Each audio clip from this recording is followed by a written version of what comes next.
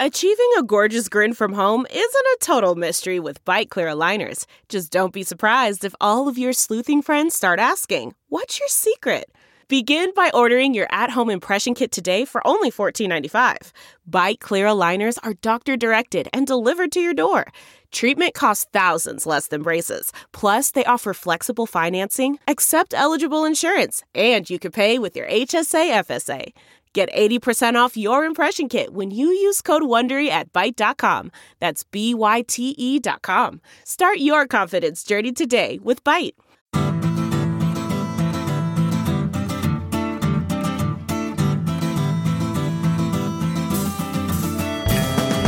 Welcome to the Sinica Podcast, a weekly discussion of current affairs in China, produced in partnership with SupChina. SupChina is the best way to stay on top of all the latest news from China in just a few minutes a day through our email newsletter, our smartphone app, or at the website supchina.com. SupChina features original, independent, and uncensored reporting from and about China, covering everything from media policy to the Me Too movement, and from the Belt and Road Initiative to the ongoing repression of Uyghurs and other Muslim people in Xinjiang. We're sure you'll agree that it's a feast of business, political, and cultural news about a nation that is reshaping the world. I am Kaiser Kuo. Today it is a special edition of the Sinica Podcast. I'm at the Association for Asian Studies conference in Denver, Colorado, and just downstairs in the lobby I ran into my friend Nury Turkel. And I thought I'd drag him up to my impromptu studio up here in my room and talk to him about what is the latest right now. You remember Nury, who is the head of the Uyghur Human Rights Project. He's the founder and director of the Uyghur Human Rights Project and has been active in the Uyghur dissident community for a very, very long time. He's a Washington, D.C. based lawyer. Nury, I understand you had a panel today. Maybe we could start off just by talking about what the state of American understanding is right now about the plight of the Uyghur people in Xinjiang right now. Since our last conversation, I can report that there are growing interest among American elites, particularly in the policy circle, academia, in addition to media reporting that is still ongoing. So there's a momentum. That momentum has not been translated into a real policy action yet. The administration is still considering some sanction under the Global Magnitsky Act, and the U.S. Congress is considering at least two bills currently. Let's talk about these options right now that are before us. So the Global Magnitsky Act would only sanction individuals, presumably would be people like Chen Quanguo, who I don't even know if they have assets that would be affected by American banking actions, and I don't know that they, care very much to travel to the United States. So I wonder whether that is even enough. Something like Global Magnitsky that would target so narrowly. What are the two congressional bills right now, and what would they do? There are two bills, draft bills, being introduced in the last Congress and reintroduced in this Congress. The first one is Uyghur Human Rights Policy Act, co-sponsored by Senators Bob Menendez and Marco Rubio in the Senate for the Senate version, and then for the House version, it was introduced by Christopher Smith of New Jersey and Tom Suozzi of New York. Bipartisan support, both of them, but bipartisan bill. The Senate version has over 24 last time I count, sponsors, and the House version has about 40. Including Speaker Nancy Pelosi. Right. And then the second draft bill was introduced by Brad Sherman of California and Ted Yoho of Florida. It has about a dozen supporters. Eventually, I believe these two bills might be merged because there's some overlap. What's the difference between them and where they're currently drafted? The Sherman-Yoho bill is focusing on the U.S. businesses. Okay.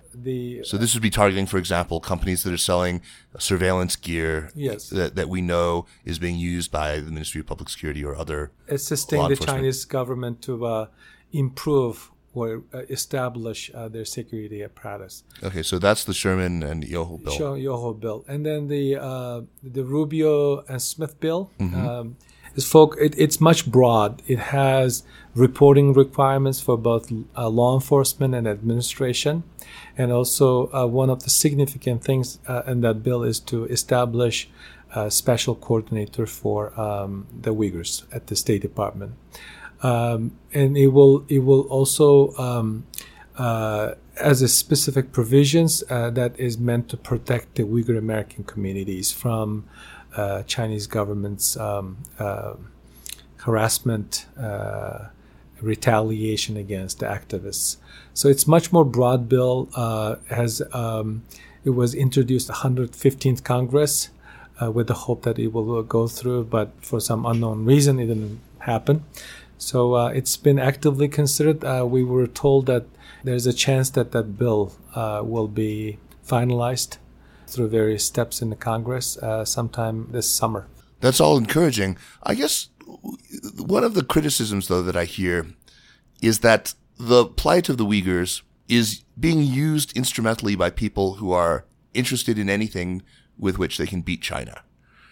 Because even if Uyghurs were not being interned in hundreds of thousands in the concentration camps in Xinjiang right now, there are a whole bunch of other issues right now that bedevil the relations between China and the United States. This one seems to be one that they know will really activate people who are concerned with human rights, rightly, because this is an atrocity. But there's a sense that some of the authors, I mean, people like Chris Smith, they are not interested in the plight of the Uyghurs per se. They're more interested in anything that they can use instrumentally to attack China. The other criticism is that let's look at Xi Jinping today. We were just talking earlier. He is in this full honey badger mode right now. He doesn't care what we do. He something like Global Magnitsky would just roll off his back like water off a duck's back, and he's got a really thick hide right now. I'm curious, what are other options that we should be exploring to change the realities on the ground right now? For example, why isn't the United States able to use one of the countries with which it is close to in the Islamic world to back-channel conversations around this? I'm not hearing any talk of this and not seeing any of this happen. What are you aware of anything like that? A few thoughts on that important question. First of all, I don't think that the Uyghur crisis should be politicized. This issue is non-political. This is a matter of conscience. We're talking about a mass internment of an ethnic minority in the 21st century. Yes. It's not a political issue. This is not a party politics. It should not be utilized for domestic or international consumption. End of the story. So, and also it may also harden China's government's position if you make it too much of a China bashing tool.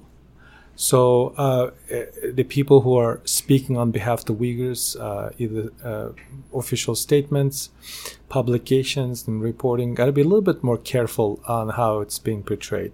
I think they should focus on the humanitarian aspect of the crisis.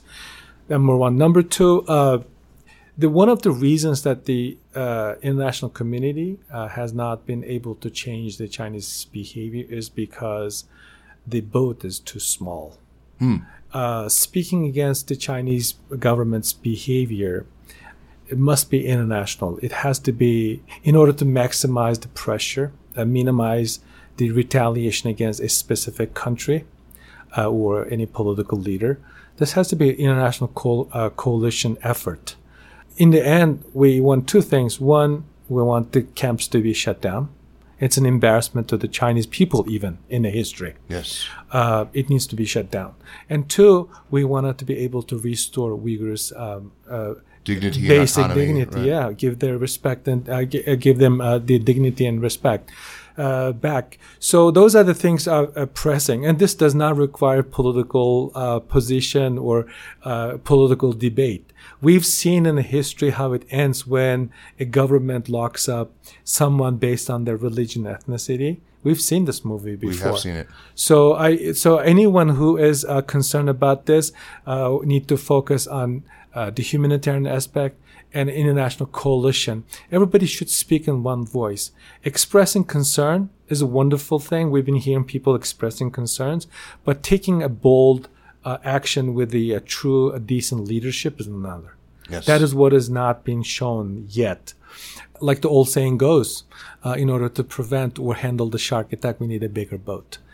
And also, thirdly, the Chinese government must see some damage or cost for what they're doing domestically, internationally. At the end of the day, not just reputational damage, but you mean economic pain. You need and this brings us to the next point, because President Xi Jinping and his supporters are making a mistake in two things. One, through the Uyghur issue, Xi Jinping's China has been seen what it's for.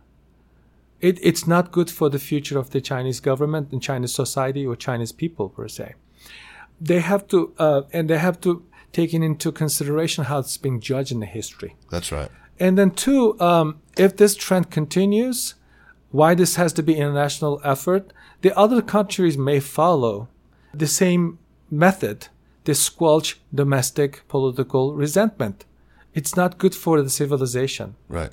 And then third, if the world allows Xi Jinping's China to continue to use technology to suppress its own people, this technology means to suppress advanced political oppression, other countries and other dictatorial regime will become a new norm. And we have to ask ourselves, is this okay in the 21st century? Is this the type of society that we have to live in? And I think we all know the answer to that. That is absolutely not acceptable. So, we're not seeing it not only spread to other authoritarian states, but spreading outside of Xinjiang into other parts of China too, right? It's bad. It's bad domestically and globally. As I don't think that anyone disputes or disagrees that China should have a rightful place in its in international stage or international arena. But with this kind of mindset that the Chinese leaders have shown, this will create a problem in their relationship with the world eventually. So, and then we briefly touched about the cost. The American corporations are still doing business in China. Foreign Policy magazine listed over 500 Fortune 500 companies. They are still doing business. So these companies have to speak out. And the business community speaks out will bring a positive change in this crisis, in my belief. Right. And we talked about the cost. When you look at the Chinese government's response, since the issue been reported, crisis being reported since last summer extensively, they've been trying to change the narrative. They've been trying to restructure the headline, but they have not been very successful. The only thing that we have seen in the Chinese government's reaction is to make them acknowledge the existence of these camps that they euphemistically call re-education camps. Right, or now they're even calling them boarding schools. Boarding schools. It's just, that's right. Boarding schools have to be teach like the school, manage like a military, protect like a prison. This is Chinchenko's statement. Right. Is that how you manage a boarding? Maybe the one that I plan to send my child to. I think that there's criticism that is in good faith, and there's criticism that is clearly sort of part of that. This is from the Chinese perspective. I think that they know the difference. So as you say, the business community speaks out. They are not. It's Beijing does not believe them to have only sort of a China bashing agenda in mind. I think their criticisms would be taken on board more seriously than criticisms by certain American politicians. And I think that's important to distinguish, because there are more and less effective criticisms of this. I think that people who speak out against the atrocity that's going on right now and do it from a position of wanting what is, genuinely wanting what is in China's long-term best interest. And, I sincerely believe, as you say, this is bad for China. This is bad for the world. I think it could possibly be taken on board more seriously by Beijing. And then U.S. companies like the global multinational corporations have to ask themselves a good question. Are we going to end up being Thermo Fisher? Eventually, become a talking points or the headline in the major newspapers and forced to give up the practice. You can still have a business practice, but it has to be healthy. You have to use your influence. Recently, some members of Congress complained about American corporate executives lobbying on behalf of the Chinese government. That that same type of techniques should be used in Zhongnanhai as well. That's right. I mean, I think they are. I mean, and the part of the problem is, there are fewer and fewer people who Beijing will actually listen to. There are very fewer and fewer of the people who can get meetings in Zhongnanhai, and those people will not necessarily be the ones who are going to most effectively raise this issue. So we're in a difficult situation. Let me ask you a question, Nury. Have you, in your organization, been in contact with any of the Democratic candidates? And have you managed to get some of the candidates to include discussion of this in their talking points when they talk about American foreign policy? Senators Warren and Gillibrand signed on the Rubio-Menendez bill. Mm-hmm. Very good. That we have seen some interest in certain candidates' foreign policy team, particularly Senator Warren's team, reportedly very interested, trying to work on a policy paper. But directly answering your question, no one has contacted the Uyghur organizations or Uyghur experts to see how the Uyghur crisis should be included in the campaign foreign policy platform. But is it part of your strategy to reach out proactively to those campaigns now? Yes, we have. Actually, we've been doing a few things at the same time. We are working through the policy circle, trying to encourage policy experts to make objective policy recommendations to the various governments. I don't think that anyone was prepared to see this level of or anything in this scope and scale in the modern era. So I don't think that anyone has a clear answer. Right. That's one. So we've been encouraging policy experts in academia or a think tank level to come up with something workable to resolve the issue.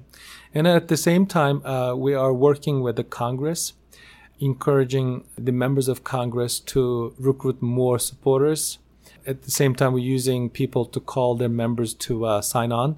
That's on the legislative. And also on the administrative side, we've been working with the various senior government officials, regularly updating them with the development, at the same time asking them to take action. Because it's long overdue. It's almost a year since we've been talking about this. Something has to be done. But I do know that something in the process of building up. It could be any time, but it shouldn't take a year to have. In that year where this has been a constant point of discussion, certainly within the China watching community, it's been very frustrating to see that levels of internment seem to have only increased. Yes. I'm hearing anecdotally that even in parts of, outside of Xinjiang, I mean, even in Urumqi, we're seeing higher levels of people who are disappearing. This includes U.S. permanent residents. I'm sorry? This includes U.S. permanent residents. Right. There are now U.S. permanent residents who have been interned. Yes. And give you a quick statistics. There's no end in sight. That anything that internationally been done is at least changing the thinking of the Chinese government, other than they just being very active in their propaganda campaign. Specifically, they keep building camps. Last November, Australian-based think tank surveyed 28 facilities that they were able to identify through satellite imagery. The expansion rate in less than 2 years was 465%. Wow.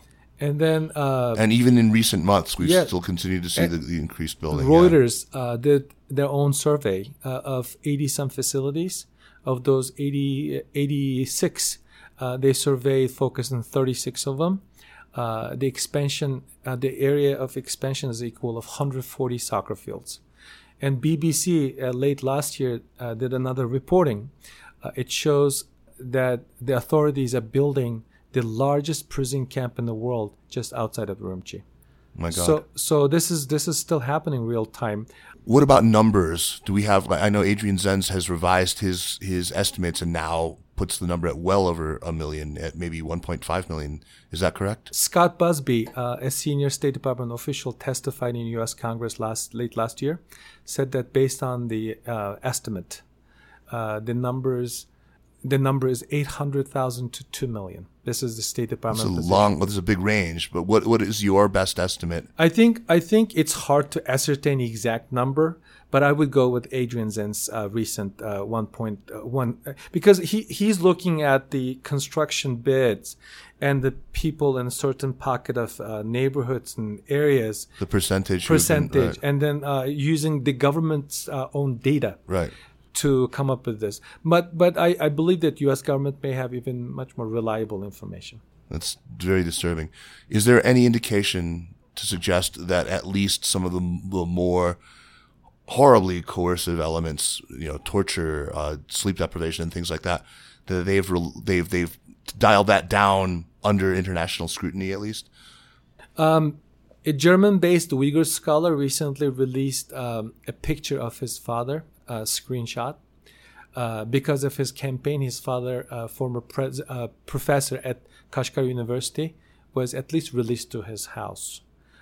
We've seen a couple of these similar incidents. There's another Uyghur doctor, very active, who started Me Too Uyghur movement on social media, recently told the Western press that his parents have been also released from the facilities. Let's talk about the Me Too Uyghur movement and any additional efficacy we can squeeze out of this.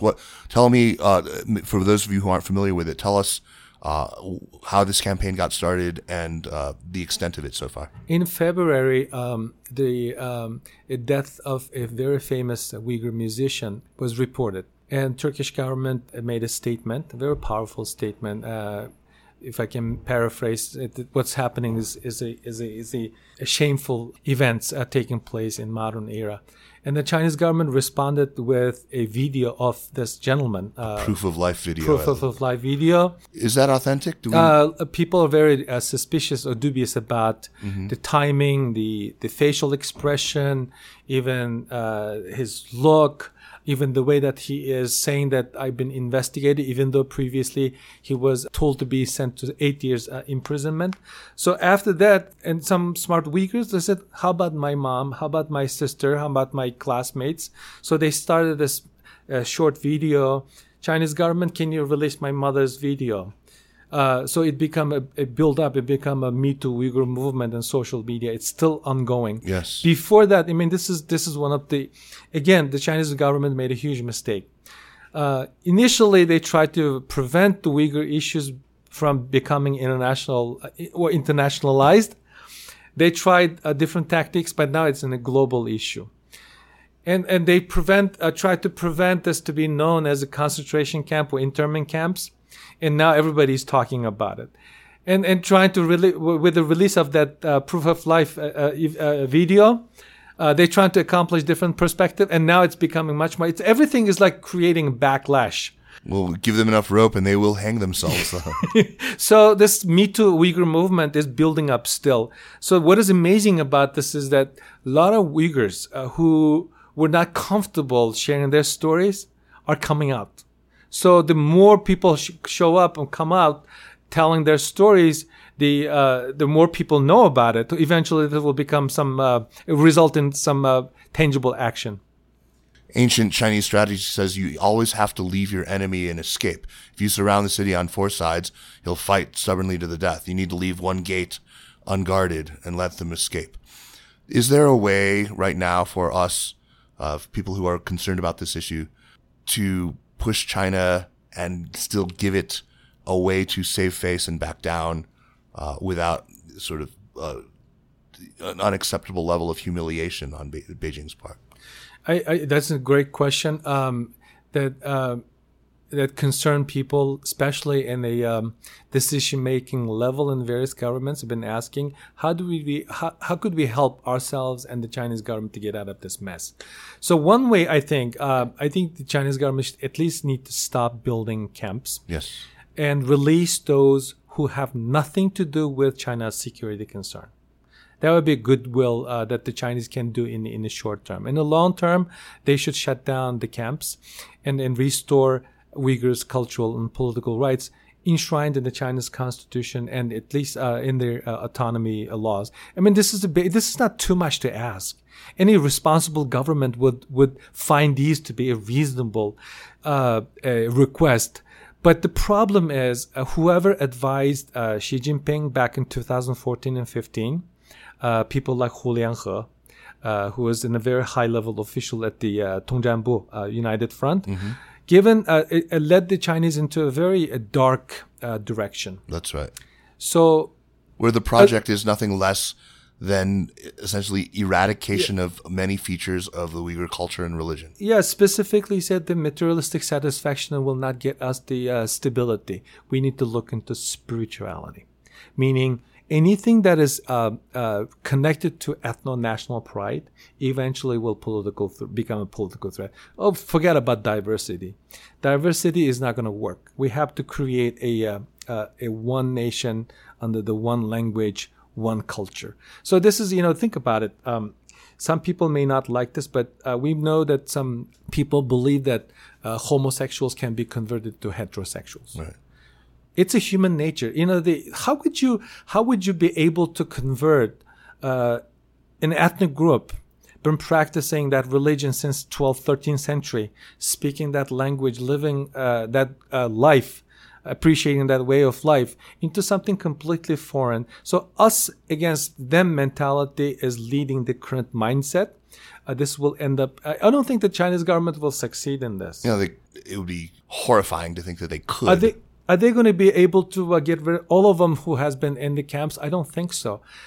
What about people who are broken? Even one thing that your listener need to think about is that with the current, the ongoing oppression, mass detention, surveillance state, this exportation of China's oppression to other countries, actually hardening the Uyghurs. That's right.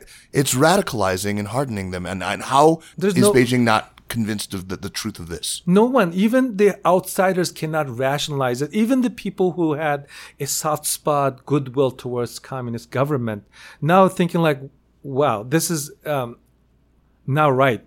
So what do you expect from people who are part of that victimhood? That's right. It's a horrifying idea. I mean, the hubris involved in thinking that they're going to be able to coerce a transformation on that scale and a mass project of assimilation that's just so violent and coercive. It's just there's a word for this. It's called cultural genocide, right? Yeah, I'm glad that you said that. It's ethnocide. The Uyghur communities around the world is going through a very tough time, crippling anxiety, sense of guilt, hopelessness. Chen Quanguo once said that in order to accomplish our goal, which is create and maintain stability, we have to break the roots connection. Right. Basically, the Uyghurs feeling disconnected from their family members, including myself. Just the simple things such as calling your parents to say, how are you? To checking up with them.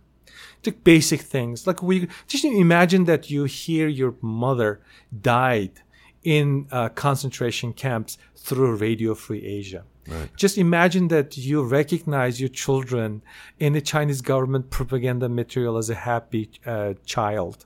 Just imagine that you hear your parents telling you that they should have gone 2-3 years ago so that they will not have to deal with this horrible situation and leave the world with a bad taste. Just imagine that you managed to go to your homeland and you were not able to see your sister because your iris was not scanned or part of the government data. Just imagine that you walk out and try to go to your parents' cemetery and the Chinese government prevents you from going there because it's to religion.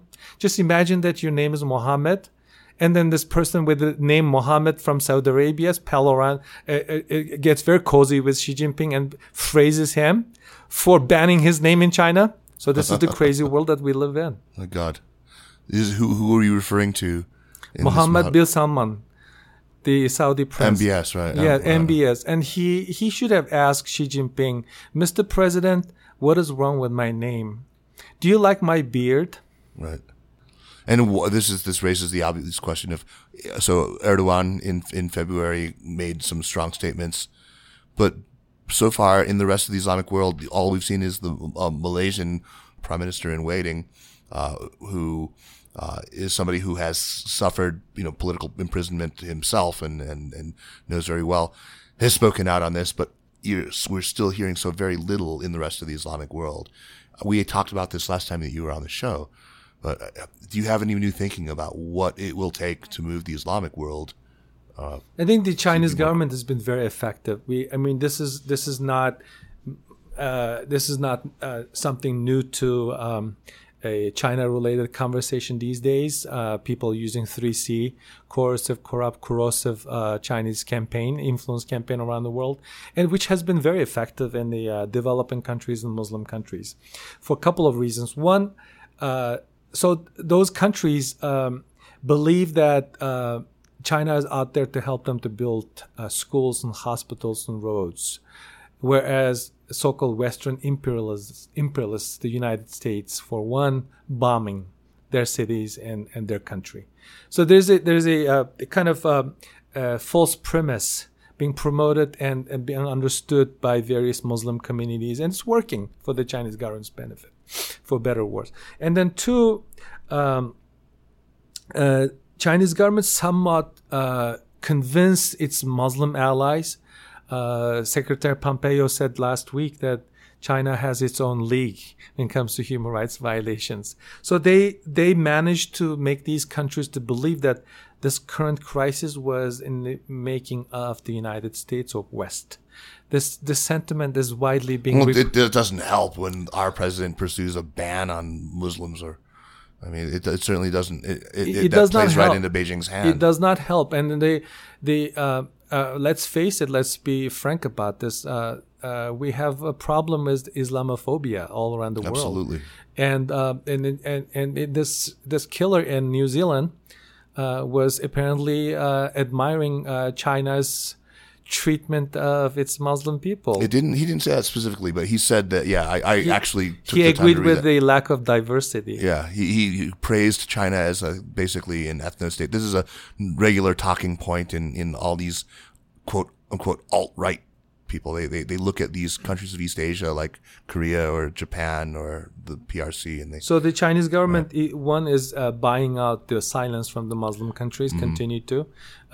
It is a disgrace that the Organization of Islamic Conference just several days ago come out and praise the Chinese government. This is more than just a disgraceful things that they've done. And then the two that the Chinese government has been very effective in doing is that this is not true. This is the making by the West to undermine China rise. Does anyone sincerely fail to believe the evidence of their eyes, though? I mean, look, this is fairly... I don't know how you could have it more well documented right now. We've seen footage from inside camps. We've seen so much satellite imagery. We've seen on the ground in the cities and towns of Xinjiang, empty neighborhoods. Where do they imagine these people have gone? I mean, what are they buying this boarding school idea? I think these handpicked or selected places that these delegations visited led them to believe that the Western press has been circulating fake news. Even where they've allowed the Western press to go, though, we are treated to these grotesque tableaus of, for example, we saw the Uyghur people singing in English, "If you're happy and you know it, clap your hands." I mean, first of all, how utterly tone deaf. I mean, if your goal is to convince people that these people are not being mistreated and brainwashed, that's the last thing you would do. I know. And also shows how desperate the Chinese government has been trying to restructure the headline or the narrative I don't think that they have been successful. This issue No. came up today during the panel discussion. They have not been successful. I think that the Chinese government, the propaganda organizations within the government, underestimating the reasonableness, intelligence of the people in the free societies. I don't think that anyone with a fair mind would believe in that manufactured images that they've been showing around the world. So if you were to talk to somebody like me, somebody who I think has a reputation for being fair when it comes to reporting on China and talking about China, how do somebody like me who I think still has some credibility among the maybe more nationalistic or more sort of pro-PRC crowd, how do I convince them? How do I bring them around to this position? The one way to change their views is that they need to stop worrying about what the Chinese government think of them. Recently you've done a show about self-censorship. Speaking truth is it's empowering. And I think that you will gain respect from your Chinese counterpart being truthful. So if you're tiptoeing around and just ignoring the obvious and pretend that you did not know something so obvious happening, does not get you the type of respect that you're expecting from the Chinese. And also, you need to, the people need to understand. In the past, those who kind of blaming the Uyghurs as troublemakers now need to see, look, the Chinese government is pretty successful, especially during the period of 2009 through 2015. Right. There was a very active social engineering taking place. They created this generational gap for particularly the individuals who were born in 2000 and upward, have already been very sinified. So this unnecessary, out of proportion measures and construction of the modern day concentration camps will eventually backfire. They will create backlash. So seeing the Chinese government's policies through the lenses of the Uyghurs will help you to understand what this government is up against when it comes to minority rights. So, the diverse society is a healthy society. It shouldn't be fearful about it. So this kind of basic understanding could help them to change position. I am a member of a listserv. There are a lot of China scholars, experts, and journalists. I hardly see any discussion about the Uyghurs, even on the faces of this crisis that is taking place in the last 2 years. I'm a member of that same listserv, and I agree with you. That shows how timid even people who are well versed about the issue has been. Privately you can say, the Chinese are doing horrible things to the Uyghurs, but that should be public. Just privately talking about you, expressing your displeasure is fundamentally different than publicly speaking out or encouraging those who can make a decision to take a bold action. My own organization, SupChina, and the Sinica Podcast, we have been trying. We talk about it. We have a column by Darren Byler that runs regularly about the situation in Xinjiang. What more can we be doing right now?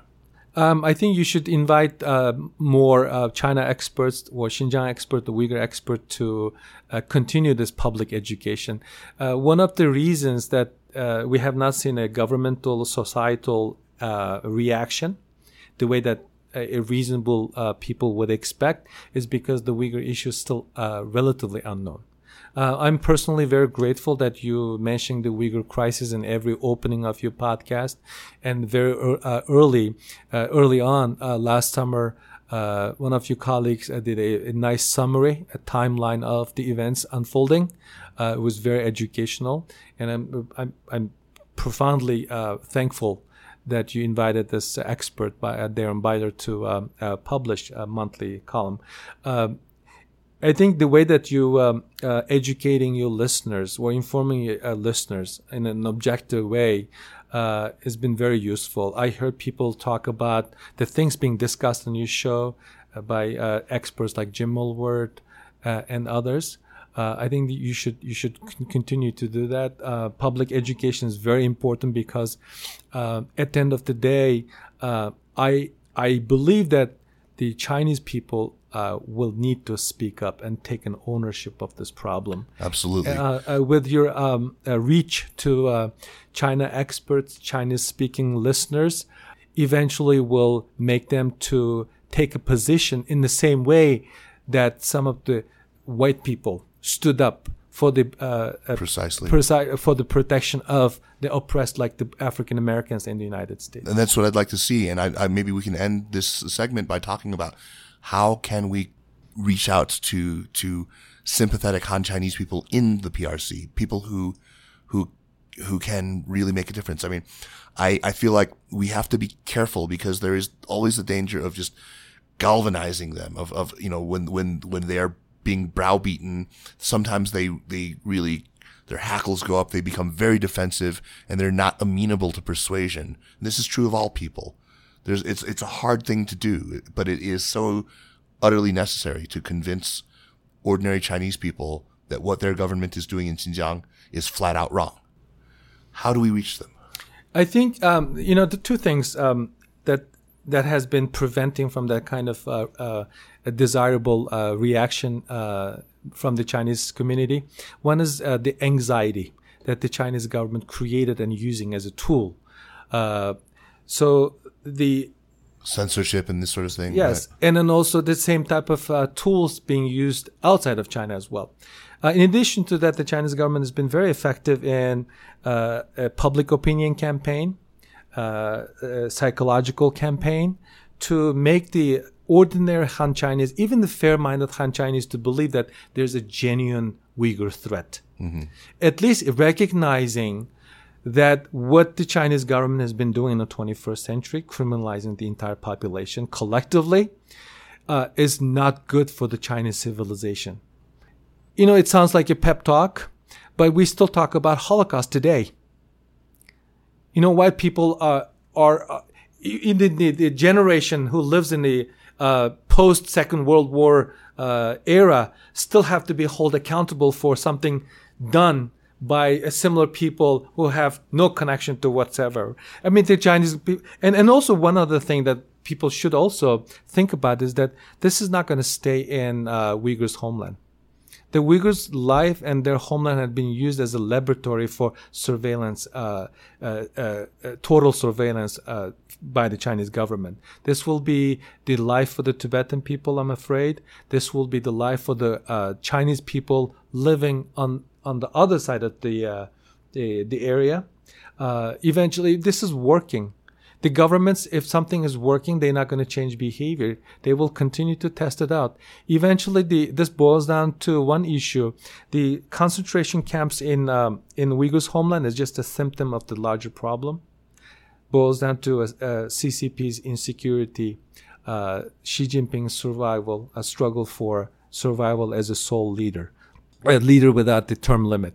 So this issue is much bigger issue, non-political. People should not treat this as a political issue, should not treat it as a separatism issue, should not treat it as a security issue. This will eventually affect their lives. This is a matter of conscience, even for the Chinese people who are living relatively free in other parts of China. That's absolutely right. After 1989, after Tiananmen, the United States granted a broad, basically a green card, permanent residence to any Chinese people who were living in the United States and sought it. Do you think that we should do something like that for Uyghurs as well? Speaking out or taking actions against China is not an easy thing. We're clear about it. Yes. It does not require much thinking. It's very for the United States, it's a very important relationship. So what they can do in the meantime to do something humanitarian, for example, the United States Congress or president through either executive order or legislation to grant asylum for Uyghur students or asylum seekers in the United States. Just recently, Swedish government offered a blanket refugee status for the Uyghurs. That is supposedly a relatively easy thing to do, and it's not going to upset the Chinese government. Is the way that they are alerted or alarmed the Chinese authorities with the global Magnitsky consideration. But it will provide a significant protection for people who wish to speak out.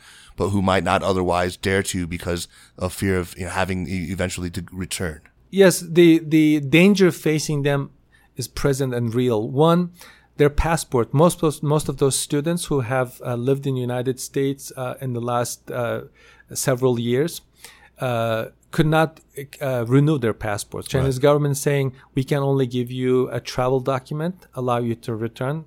When they return, we have several Uyghur students return, end up being in the camps. Yeah. So they don't want that. At the same time, there's no money transaction between their parents who have been supporting these students in the United States. So inability to pay tuition and support their life, and they cannot work without immigration status in America. So there's some serious issues involving the Uyghur students and asylum seekers in the United States. That's one thing they can do. And also at the same time, State Department should establish a scholarship to Uyghur students. If refugee status is too big of a deal, a too complicated process, in light of anti-immigrant sentiment being expressed by some of this Trump administration officials. Scholarship is one way to do it in a short term. Short term, not a permanent fix, but yeah. Well, thank you, Nury. I mean, this has been, it's great. I think we need to have more of this, and let's bring you back on soon and get another update, because this is really one of the crises of conscience of our time, and we all need to be very attentive to it. Thank you very much for your continued interest and support. Well, thank you. The Sinica Podcast is powered by SupChina and is produced by Kaiser Kuo and Jeremy Goldkorn, with editing help by Jason McRonald. Drop us an email at sinica@supchina.com, follow us on Twitter or on Facebook at SupChina News, and make sure to check out our other podcasts like the Caixin Sinica Business Brief, the Pan Daily Tech Buzz China, New Voices, China Econ Talk, Ta for Ta, and the brand new Middle Earth Podcast. Thanks for listening, and we'll see you next week. Take care.